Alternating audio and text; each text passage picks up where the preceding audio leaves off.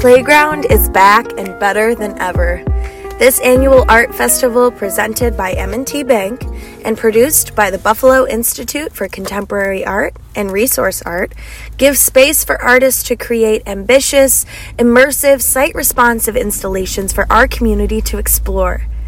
This year, Playground is happening on the banks of the Buffalo River with 13 artist installations in and around the old grain silos at Buffalo River Works. We sat down with some of the featured artists to discuss how they plan to bring these silos to life. First, we have Jacob and Adam discussing their installation titled Mighty Real. This celebrates the legacy of Buffalo native and queer underground dance music pioneer Patrick Cowley in the kind of marginal architectural space that queer communities have activated throughout history. My name is Jacob Broussard. I am a painter. I have a studio in North Tonawanda, and I live in Buffalo. I guess my relationship to the art world it's interesting thinking about it in terms of its relationship to Buffalo.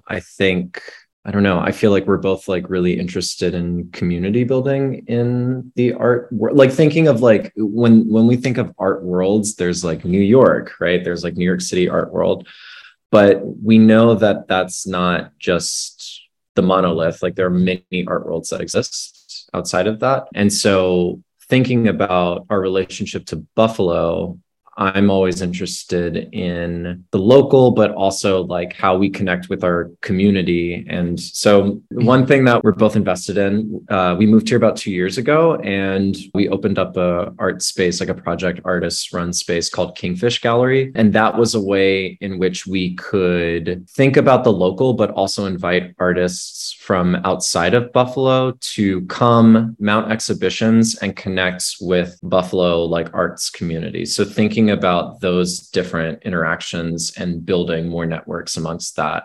And my name's Adam Thibodeaux. I am an architect. I also teach full-time at University of Buffalo in the architecture department as clinical faculty there across the program, but a lot of classes in inclusive design in particular, which has been sort of my entry point into the art community, and that I've done some work with inclusive exhibition design, and then now have been sort of expanding my practice to some more public artwork, which has been really fun too. This is actually our first collaboration. Yeah, Adam's an architect, I'm a painter. We were interested in what would happen if we both kind of came together, and thinking about Playground as feels like that's like a really interesting marriage between like architecture, site, place, and art. Like what are those two things? And then, you know, like an interest of a viewer coming across an installation in a space that they normally wouldn't encounter, and how it's reactivated through art. So one thing that we were both really interested in is thinking about Western New York history, specifically Western New York's queer history, which a lot of, hasn't really been maybe discussed as much and like pulling apart and seeing what's been like forgotten and reevaluating it and looking at it. So an entry point into that was this EDM electronic dance musician composer named Patrick Cowley. Patrick Cowley was born in Buffalo, raised here, and then moved to San Francisco in the 70s and really pioneered high energy music, which was like informed by disco, which then informed house music, a lot of music that was utilized in queer spaces, specifically gay bars. Patrick Cowley died in 1981 from complications of AIDS. But there's this really interesting connective tissue to him here in Buffalo. And he's actually buried, I think he's buried right outside of Buffalo. I forget, but he's buried here. And so we were thinking about that. We were thinking about queer histories and how they utilize spaces that are, not normally programmed for queer use, and thinking about the silos as kind of like, how would you proposition programming that space? And so it really is just sort of a speculation on those things and seeing what there's going to be a sound element. There's also going to be a spatial element to it as well. There's going to be a painting element to it. So sort of bringing all of those things together, not so much in memory of Patrick Cowley, but to sort of examine his life, but then also like there's something interesting about, like high energy music. How does it correspond spatially? How does it correspond with painting, and sort of harnessing the essence of that into an installation? I think also we're interested in how queer artists like Patrick Cowley appropriate or work with existing sounds and existing types of music to put them to queer use. And similar to that, how queer users typically appropriate or take over spaces that aren't necessarily designed or programmed for them. And we thought the silos that were being presented for Playground were an interesting opportunity because they're difficult to program and hard to reimagine what they might be used for. And we see that as kind of the perfect template for being put to a queer use. And so we're in the space trying to play with sound, but also familiar tropes of queer dance spaces, but have them strangely retrofit to this very unexpected form of the silo. That's so exciting. I got to see a little bit of a sneak peek. How do both of you think that art can change a city? I can say specifically with Playground, I have really appreciated what it provides for the city and that it really gets people moving through some of the pretty interesting liminal spaces of Buffalo. I mean, last year at the Central Terminal, even the parking garage at the Broadway Market, which a lot of people don't spend as much time in as they should. Pretty awesome space to see activated by art, even like the ruins at Canal Side as well, as something that most people pass by and are familiar with, but maybe don't engage with this clearly. And so this year, obviously with the silos, right, they're really familiar parts of the city that maybe people don't engage with as much. And I think being able to use public art as a way of activating those spaces and bringing people through them is a pretty special opportunity. I think that's a really great point, and I appreciate you saying that. And I think that that's such an important part of what Playground is doing, is totally activating those spaces that we see every day. And also, like, as an architect who isn't originally from Buffalo, being here, I've been so excited by all of the strange architectural liminal spaces. I mean, I worked with the ruins last semester at Canal Side, which was really fun to engage with. And I'm super stoked about getting to engage these silos because they're really unique to Buffalo and they have a lot of the city's history packed into them. And I think it's sometimes unfortunate that people don't get to engage with them as closely. And so when you can put them to a different use, in our case, maybe an unexpected queer use, I think that's a really exciting way to get people in the spaces, but also thinking about them differently. Mm-hmm.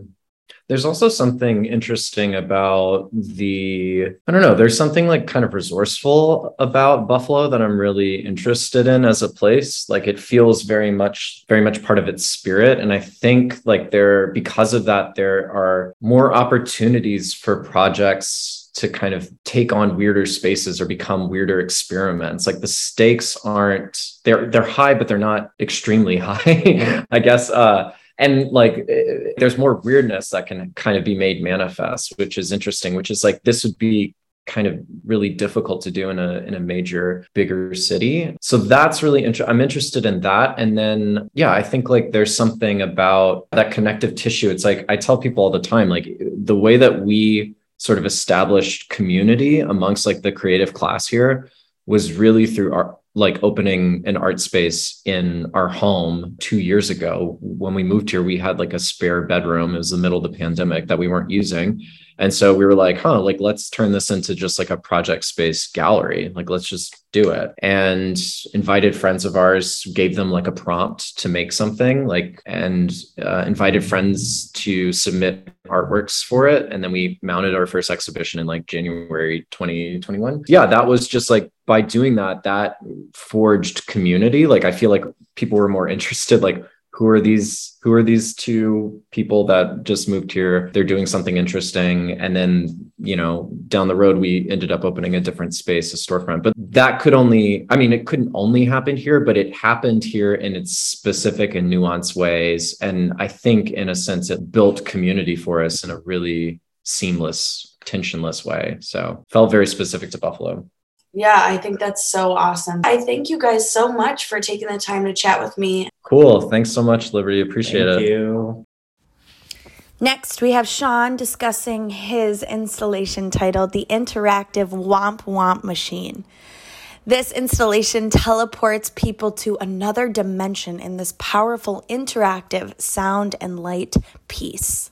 My name is Shawn Chiki. I am a professor at the University of Buffalo in the Architecture and Urban Planning Department, but that is new. For like the past decade or like almost all my 20s, I was actually a musician doing electronic music production and stage design and more like DIY events. And then the pandemic totally switched me around where I couldn't tour in a band anymore. So I got really depressed, and then I got a VR headset in order to like escape my bedroom, in lockdown. And then I started sculpting in virtual reality, and then I was like, oh, this is really good. I'm really into this. And then that got me into 3D printing in order to make those sculptures real. And then just exploring that and playing with that led to me the position at UB in the architecture, and now also teaching 3D modeling and 3D printing at Buffalo Center for Art and Technology. So what exactly is your primary art medium currently? That's funny because I've just always bounced between a million things. It used to primarily be electronic music and stage design, but now it's more 3D printing and sculpture installations. So this is a mixture of both of those, my installation for this. Exciting. So without giving too much detail, what can the audience expect from your installation? They can expect lights, they can expect sound, and they can expect to play with those lights and sound physically. And the vibes of it will feel like a kind of like a super collider time machine, using like the whole height of the silo with lights that move based off of interactions. I think a lot about art and like the greater subconscious movement of people and like curiosity, and how art and curiosity can drive science and technology and back and forth. So like an example that I like to use is we told stories about going to the moon before we ever decided or figured out how to go to the moon. And I think in order to make the most of life, like it's so big of like, why even make art at all? It's just fun. Like I feel like to drive a greater curiosity to everybody, and like that kind of spreads, right? It doesn't matter so much of like, people don't need to know that I made this thing, but if they play with it and that have this memory of it, then that's going to influence them to be a little bit more creative and have fun with things in the future. Well, thank you so much for your time. I really, really appreciate it. Thank you, Lily. And last, we have Amanda discussing her multimedia installation titled The Harvest. This imagines a haunting memory from the viewpoint of the harvested. Hi, I'm Amanda Besl. I'm a painter who lives and works in Buffalo, New York, and I'm also an educator at the Nichols School, where I teach visual art. I see you said you are a painter. Is that your primary art medium? So I was trained as a painter. I went to the Cranbrook Academy of Art. But for the past 4 or 5 years, I've been making cyanotypes, which are kind of one of the earliest forms of photography from the Victorian era. They were made in the 1840s. I am really interested in Victoriana, and I started using this method of art making, which has inspired my recent paintings. I have a show currently at the Raft of Sanity Gallery, a solo called Blue Mythologies, which shows my painting cyanotypes work inspired by both of those things. And my very first film, I recently made a film called The Transit of Venus, which is a story about the discovery of a lost manuscript by Emily Bronte.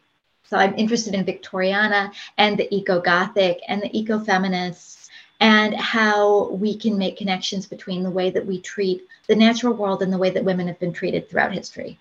Oh, that is so amazing. What do you think that the audience can expect from your art installation? Well, for me personally, it's always a goal that my artwork might haunt you just a little bit. So when I first visited the silos, I thought, well, this is interesting. I was wondering sort of where is my place in this space, because it's a very masculine space. And it was a place for holding and storing this grain. But when we think of grain, what is that? That's sort of the prodigy of the plant. So I thought about, what if the space was sort of haunted by the memories of the wheat that had been there? So the tagline for my piece is a haunting refrain: the wheat remembers the site. So artists see things that other people might overlook, and art is a means of visual communication. And so what art does is it allows us to share things that might otherwise be lost or forgotten about. It starts a conversation. It helps us all to pay attention to what's going on. But when we have these conversations, that's what makes us a community, and that's what makes us stronger, and that's what helps us to see each other. We need to hear each other's stories and embrace them. The team is so excited to be back and celebrating our city's incredible art scene. Tickets to the opening night, as well as Saturday and Sunday entrance tickets, are available at artplayground.com/tickets. And trust me, you will not want to miss this.